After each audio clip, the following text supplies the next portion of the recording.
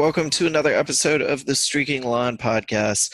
I'm Pierce, and as usual, I've got Caroline with me. Hello, Caroline. How are you? Hey, it's a little more A subdued. subdued hey. And we've got Hey. from streakingthelawn.com, Matt Ellis is here with us this evening. Matt, hello. It's good to be back. I'm making my annual appearance. We're Yeah. excited you're alive. Yeah. This is like our check-in, our proof of life. Mhm. He's contractually obligated to call in once a year to check in after a Why while. don't you- Once during football season, once during basketball season. And the contract. specifically pick a game that you can get nice and heated about. So Exactly. here we have it. The Who's lost on the road to Miami in a game where they had like 45 chances to score touchdowns, That and was a tough one, y'all. instead they did not score touchdowns, and so they kept it pretty close throughout the game and just couldn't take advantage of opportunities. It really is just one of those classic missed opportunity type of results. I don't love when we play the end zone is lava. Not my Right, favorite. right. Especially not for an entire game. If you want to do a quarter, I still don't love it, but it's better than a whole game. That was tough. It was tough Yeah, stuff. N'Kosi Perry improved on his 0 QBR last year against the Who's and had a QBR of a 59.9. He threw for one score and ran for a score, and the UVA defense did pretty well. Did They were good. about as good as you would want to ask of them on the road, but not well enough to win when the offense wasn't doing much of anything. So I know there's plenty to discuss about that inability to put points on the board, but Matt, I'll let you kick things off with what went wrong. I mean, the offense is just atrocious. It's not just this game, right? You look back to the second half at Notre Dame. So it's now 6 straight quarters without a touchdown. And you had a bye week to prep for it. We talked after Notre Dame about how you just weren't blocking anyone, and that's continuing, right? Still can't run the ball for any level of consistency. And because I think Notre Dame made this adjustment at halftime, we haven't adjusted back to it, which is we run a lot of either runs up the middle or short little play action with 7 and 8 yard routes on it. And so defenses now are just playing way up on those routes, knowing that we can't block the pass rushers long enough to get a longer route down the field. So without anyone who's going downfield to threaten them, they're jumping the short routes. You're getting guys that are getting to Bryce because he doesn't have time, and we're either not calling the long routes or we don't have enough faith in the offensive line to actually protect enough. And I don't really know what the answer to that is, other than maybe you block some people, or maybe you keep more people in the backfield to get those longer routes in there. But we had an entire week to think about it and decided not to change anything. Yeah, I think you're spot on with how disappointing it is, particularly having that bye week. It's not like Miami threw out a lot that was unexpected, and that probably speaks to the defense's relative success. But something's gotta get better for the offense, and I don't know where to put that blame, other than everywhere, right? There's Right. got to be plenty on the coaching staff. There's got to be plenty on the execution from multiple players, and certainly the OL is part of that. Certainly Perkins is part of that, as I'm sure he would say. You're still the quarterback.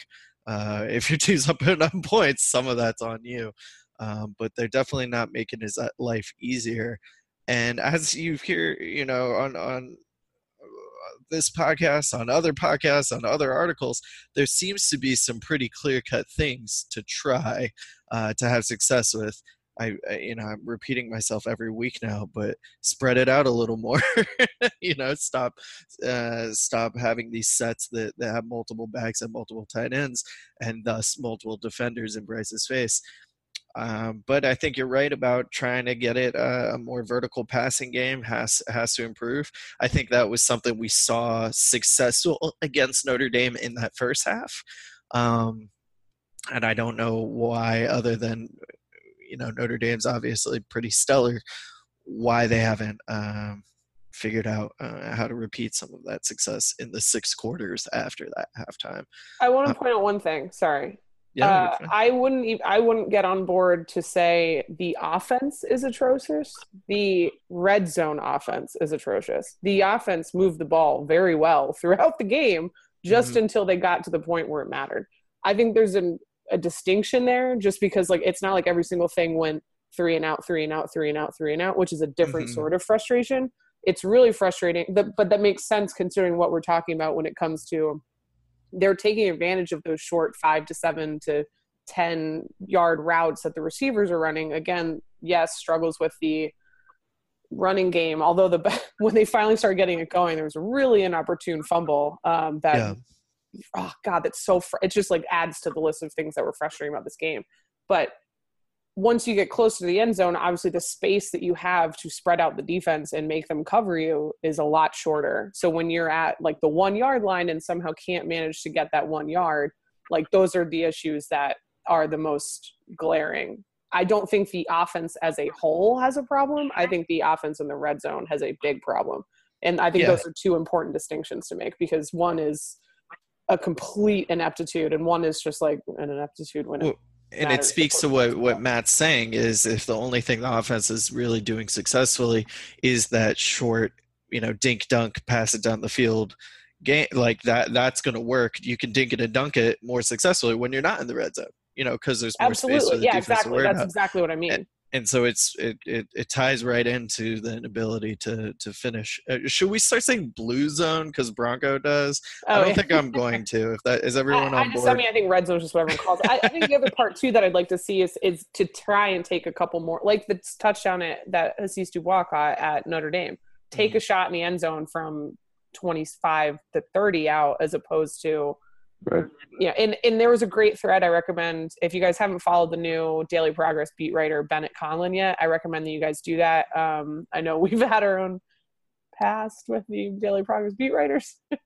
Bennett is great, obviously a fitting person to write about Virginia stuff with a name like Bennett, but he put together a really interesting thread today about not just looking at whether or not the plays were successful, but what plays were drawn up in those third and whatevers in the red zone. And part of it, like you said, there's a lot to go around. Part were questionable play calls a couple of the times. Part of them were actually pretty great play calls that didn't work because a fumble or Bryce didn't get enough time or Bryce didn't see a second read.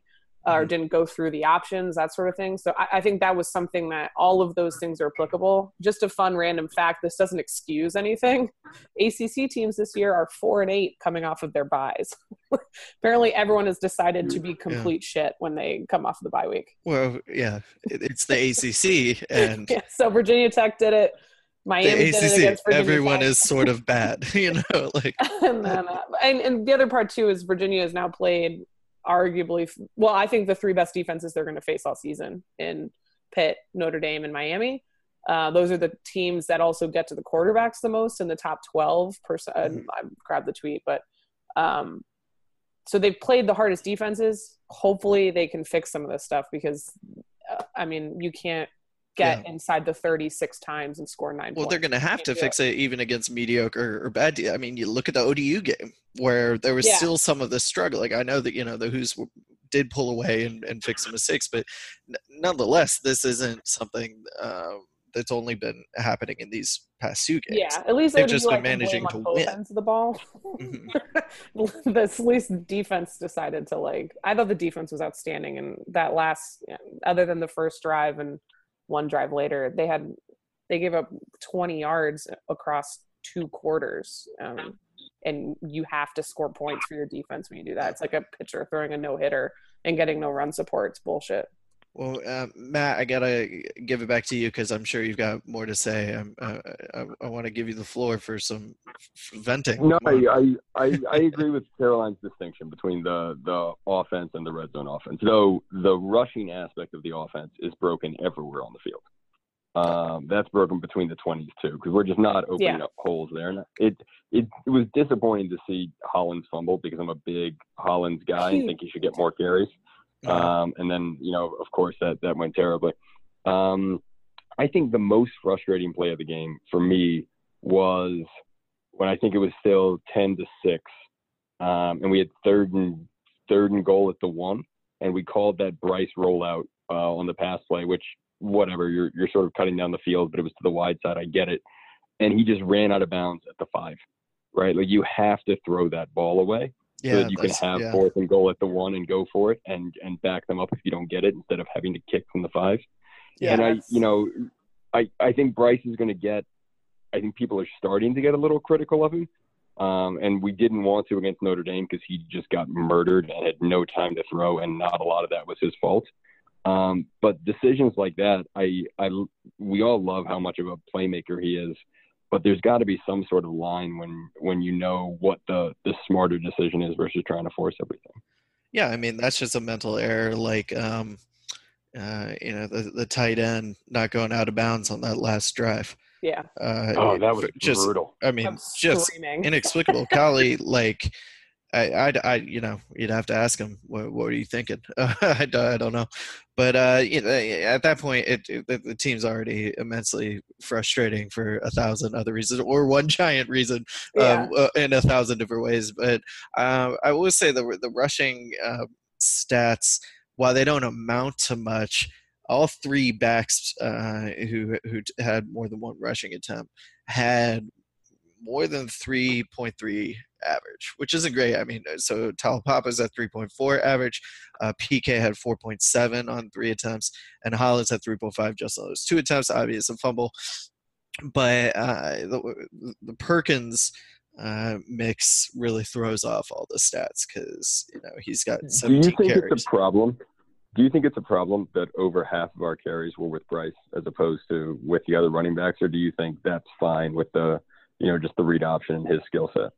I thought he looked a lot better because he did play without the brace, and I did think that his explosiveness looked better, and I'd give him like 50-50 overall in the whole game on decision making. The problem is when he made some of the bad decisions, like you mentioned, a tough one.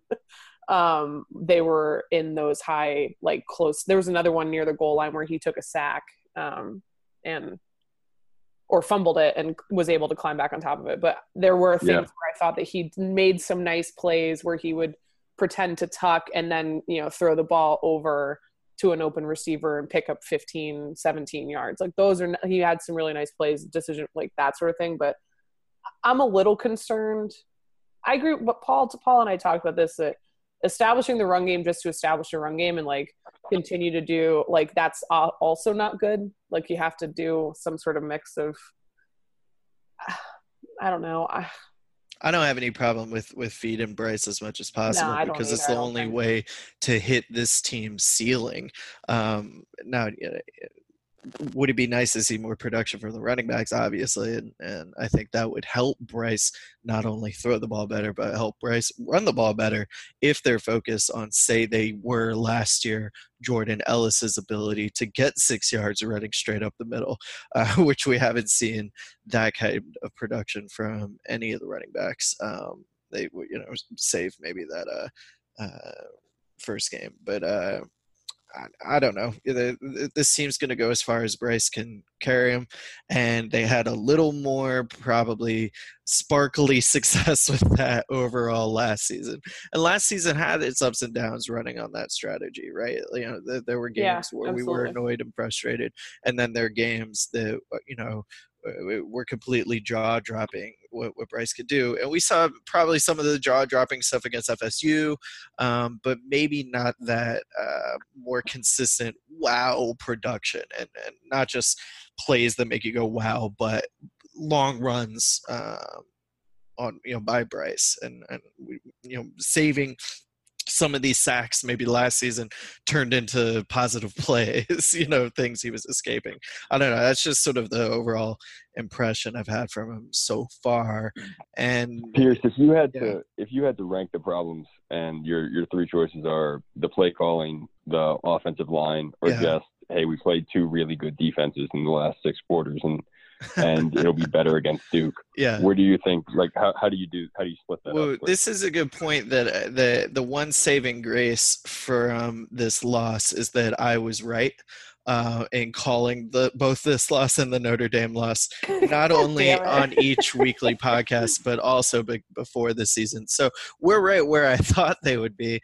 You just didn't think it was going to be a 17-9.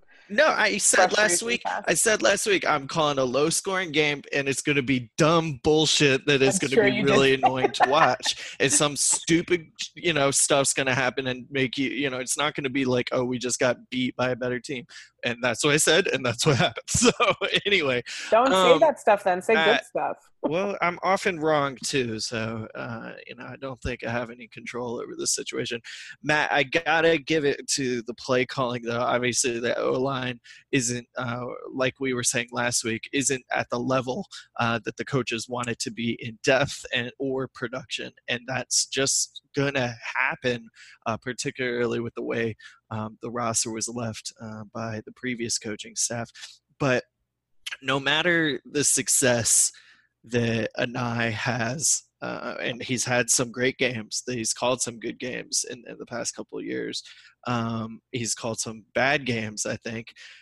The fact that this team allegedly, according to its previous quarterback, though, who's a pretty good source, who openly said that there isn't a halfback screen in the playbook. Like that, I mean, it's stunning, stuff like so whatever limitations there are to if it's not play calling, it's just a general design of the system. It's the lack of identity to what does this team want to be offensively, which a bunch, our friend Oaks at 247 has written about this. I'm sure Bennett at the Progress has noted this. There doesn't seem to be a clear indication of what is this team going to do offensively to be successful. Like, what are we striving to do?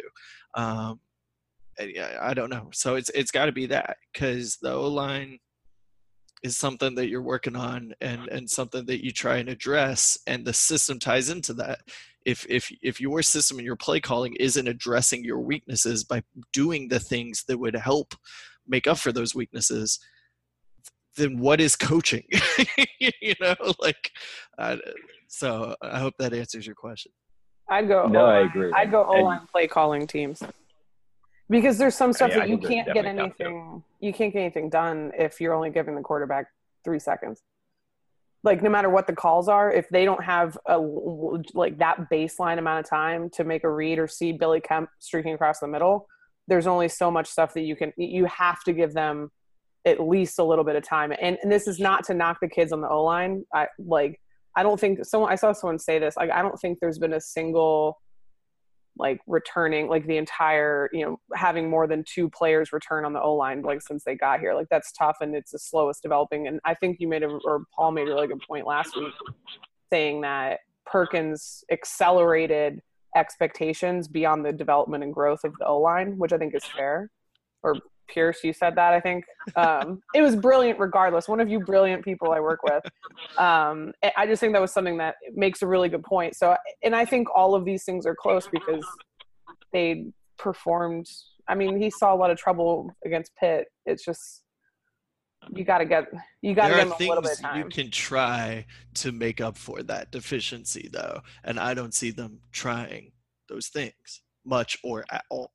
I honestly can't say enough to the intricacies of that level when it comes to play calling. I don't feel comfortable being no, they haven't tried this or they tried that. I just know that it's tough to ask anyone to do anything with 3 seconds before a very talented large defender from the likes of Miami or Notre Dame are breathing into your face mask. What do you think? I think you let Benkert call the plays for a week. I mean, his Twitter suggestions seem great. But yeah, I agree, Caroline. It would be it'd be great if, R.J. Proctor was on this line as opposed to serving as a swing tackle at Oklahoma and not playing. Yeah, that too. Yeah. It would be nice. How much, Matt, per your question, that third point, how much of this is just facing three, or if not the top three of the top 4 or 5 defenses we're going to face all season? Where would you have put that option in your rankings? I would have put that third. Yeah. I think I agree with you. I think it's the play calling first and then the offensive line, and those definitely go hand in hand. Right. The ODU game was weird. I'm not that worried about it. It was like it just screamed a letdown game between a big win against FSU at home and then going to South Bend. Yeah. So I've sort of written that off from evaluating the offense perspective. Duke, I think, is good. I think they're a good team that we're playing next week, but I don't think their defense is good. Mm-hmm. So this is one of those games where we're going to have to be able to put 30-something points on the board to be able to win this game, I think, because I think Duke is going to put high 20s up there. We'll see this week, because if you can't do it against Duke at home, I don't know when it comes together. Yeah. Well, before we get to previewing Duke, we gotta hand out our stars for the frustrating games, even if they are frustrating, and we need to talk about Bryce Hall for sure too. So stars, Caroline, you go first. Yeah, I'm gonna give mine to Bryce Hall. I guess we can wrap it into all of this, but absolutely. It was one of those moments, and this is gonna sound so pathetic if I say I'm gonna try not to get emotional. I feel so badly for this kid right now, right? Yeah, it's gut-wrenching. It's absolutely gut-wrenching. And from the second it happened, the way that he has handled himself has been so unbelievably impressive.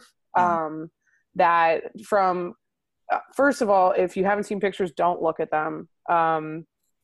There's no bone, which is fine. That's good. It's one of those things, like as soon as you see a trainer run out and put a towel over something, it's not good. So, even Billy Kemp, 19-yard return, he basically puts the ball down as soon as he was tackled and sprints back to where he fielded the ball and immediately knew. So, he's running down the field knowing that his teammate's badly injured, right? Bryce kept his cool. Part of that's probably shock. He sat up and he waited for the trainers to come out. He told his team that he's fine. He, dapped everybody up. Shout out to the Miami players that came over to wish him well as he went back into the tunnel to get worked on. But the fact that he sat behind Coach Mendenhall, this is what Mendenhall said during the weekly press conference, that he sat behind him on the bus. And Bryce told him, they had talked about this previously, but he said, "Coach, I'm a human buoy," meaning he's there to lift people up. And this is a moment where he could have been as selfish and angry as he wanted to, and I don't think a single person would have blamed him. They would have understood. They would have been like, yeah, that sucks. There's a kid who came back to help his team win games. And I just think he has had the right attitude. And I think, honestly, this is going to sound cheesy, I think we could all learn from Bryce Hall, the way that he handled himself. And so I wish him nothing but the best. It sucks that we won't see him play in a Virginia uniform anymore. But he gets my star because he's effing awesome. And I think he's great. Absolutely. All right, Matt. Well, Caroline took mine. Sort of the softball. I'll give mine. I know, right? I'll give mine to Noah Taylor on the defense. I thought he had a great game. He was really good. He was so good. Yeah. And, I think he's the forgotten guy in that sort of linebacker pass rusher core with Snowden and Mack and Zandier in there. And he was just excellent. He was in that backfield all game. I thought he did a great job of making Perry uncomfortable and really helping us stay in the game there for a long time, as so much of the defense did. So it's great to see him break out. I got to go with him. All right, then I'm going to go with Devontae Cross, mainly because he played well. He had 5 tackles, 1 for a loss, but also he's going to need to start playing really well, or continue to play really well, because they are now without both their starting corners, coming out of training camp. So we don't want what was supposed to be a huge success or a huge strength for this team, the secondary. There's no real room for error to make it a weakness. So it's just the next guy's got to come up and produce, and hope Cross can do it. And it looks like he can. So they're he'll going to get my test start right at because the he gate did well. too. Quentin Harris, he's a smart, strong quarterback, and it's going to be a question of whether you get first half against Pitt, Quentin Harris, where he threw a bunch of picks and fumbled it, or if you're going to get second half where he was pretty spot on. So very true. And yeah, that brings us to Duke. This is a game that looks like the Hoos have 3.5 points as the money line. The stats favor Virginia, unlike they did going into that Miami game. So that's a little comforting, I guess. But the points per game that Duke's putting up is pretty astounding. I mean, that's 34.5 points per game, including the fact that they played Alabama and only scored 3 points. So, they've hit 40 in 4 of their 5 after their Alabama game. Now, some of those against, the Middle Tennessee States, NC A&T, but that includes 40 in Blacksburg, 45 in Blacksburg, and 41 hosting Georgia Tech. So they can score. They scored 30 in the loss to Pitt. I don't know what to think of their defense because it's sort of a hard stretch of teams to really get a read on, other than giving 33 up to Pitt at home. that game was nuts. I don't know what to make of that either. I was part of my parlay, Matt, that week. Won that, calling that Pitt win in Durham. Matt and I like to talk about how bad we are at gambling. How'd the rest of that parlay work out for you? That parlay was successful. It's been all the ones since then.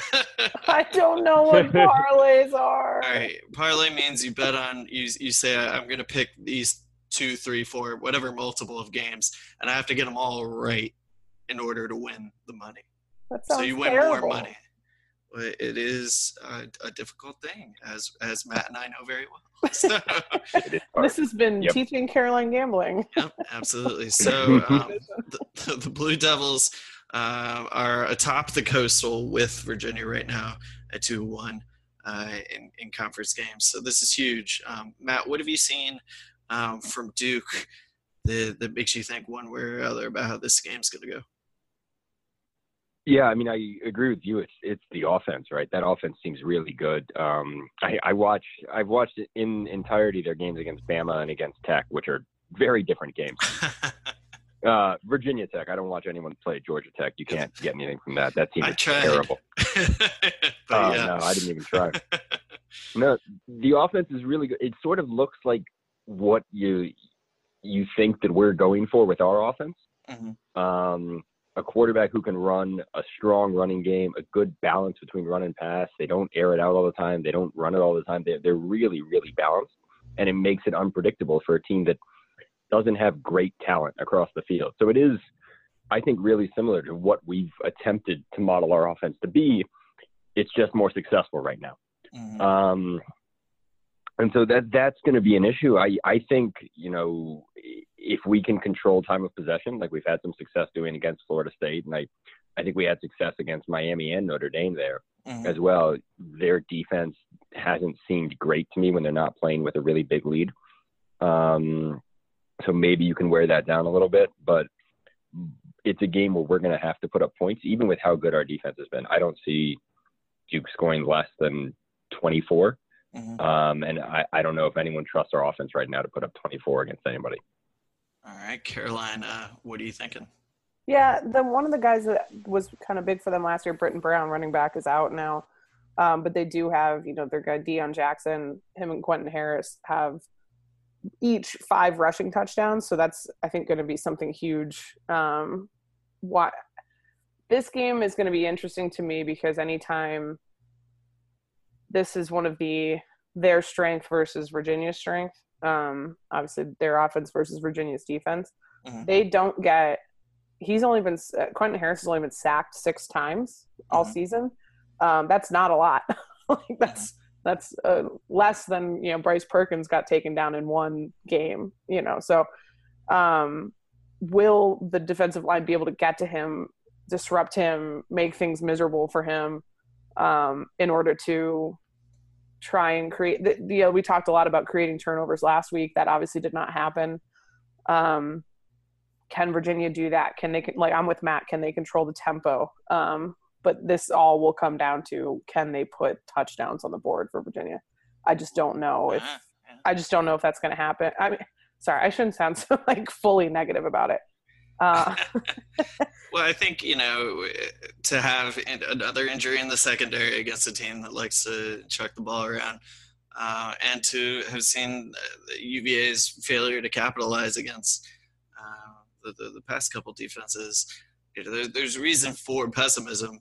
Some reasons for optimism are the fact that Duke does give up almost as many yards per game as they produce.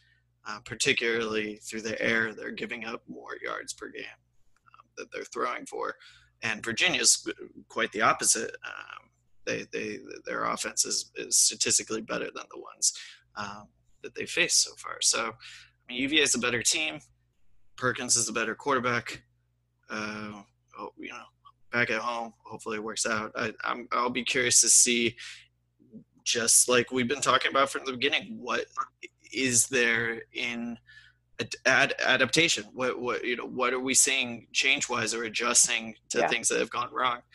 And we could have pointed at plenty of things before the Miami game that we didn't see very much addressed after a bye week, no less, too. So I don't know what we'll see in terms of changes, but you got to. I'm sure the coaches know just as well as we do what's gone wrong, and hopefully they're working on ways to get past that. The other, I want to say again, just because I feel like I've lost this a little bit in some of the concern over the offense. This is a legitimately good defense, and obviously this changes. Anytime you lose an All-American, you lose a leader like Bryce Hall. I mean, I would be shocked if he's not on the sidelines in some fashion on Saturday, helping coach or calling him plays or something. But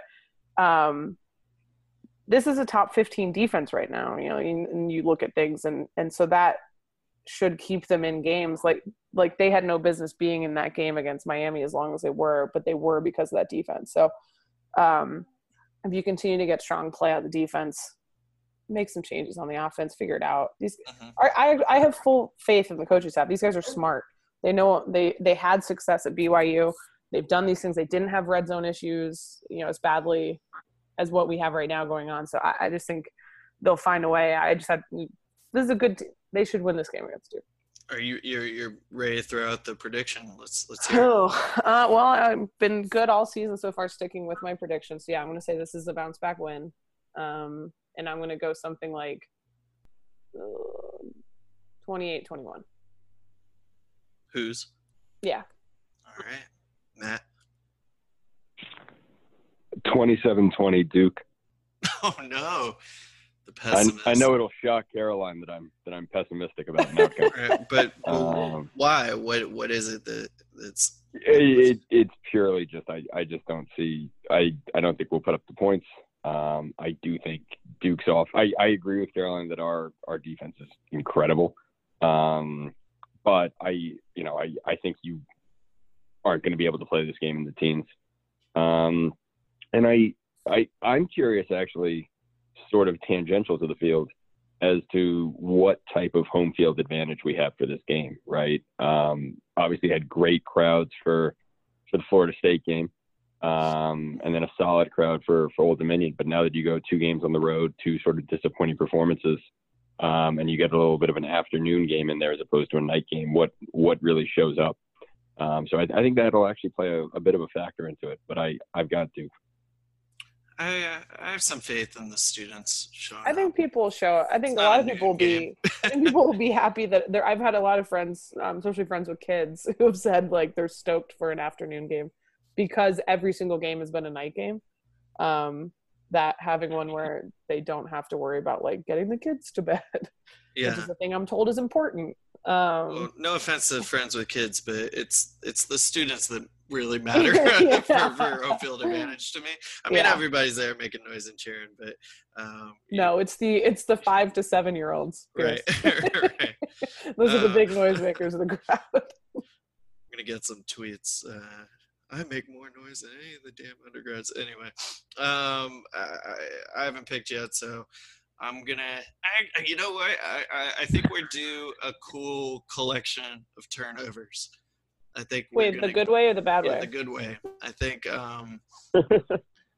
Duke has shown against a good defense that they can be rattled, like they were by Pitt. And so I'm going to hope that that's the case for us. And I think the Hoos are going to bounce back. I'm going to be optimistic. I think they're going to win by 2 scores. Wow. Yeah. Wow. Yeah. Maybe yeah, something like 34-20 or something. 34. Yeah. I just hope that they do to Duke what the Nationals are doing to the St. Louis Cardinals right now. Those I 7 do not say a word. This game is not over. It has been a good inning and a half. There is a lot of baseball left. I don't want to say anything. I just can't wait till y'all play the Yankees in the World Series. Hey, the Yankees are down 2-1 now. And then you'll know. All you little Nationals fans will know what is true evil in the world. Because the Orioles give up a home run every 4 pitches. Well, if you don't have pitchers, then you're going to give up a lot of home runs. Things get a lot harder. It's basic arithmetic, man. All right, well, stay tuned, folks, for some more pre-Duke coverage and certainly post-Duke, and hopefully some more happy feelings that we're used to. Remember, going into this season, had we said we were where the record is right now in the standings for the Coastal, we would be delighted by those results. Take it in a second. And I'll remind you, it's exactly what I said would happen, Caroline. 4-2 for the Hoos right now. So we'll see if I continue to be correct in a rare streak of predictions that have gone accurately. So anyway, for everybody else at the blog, stay tuned to streakingalong.com, and we'll catch you next week. Go Hoos.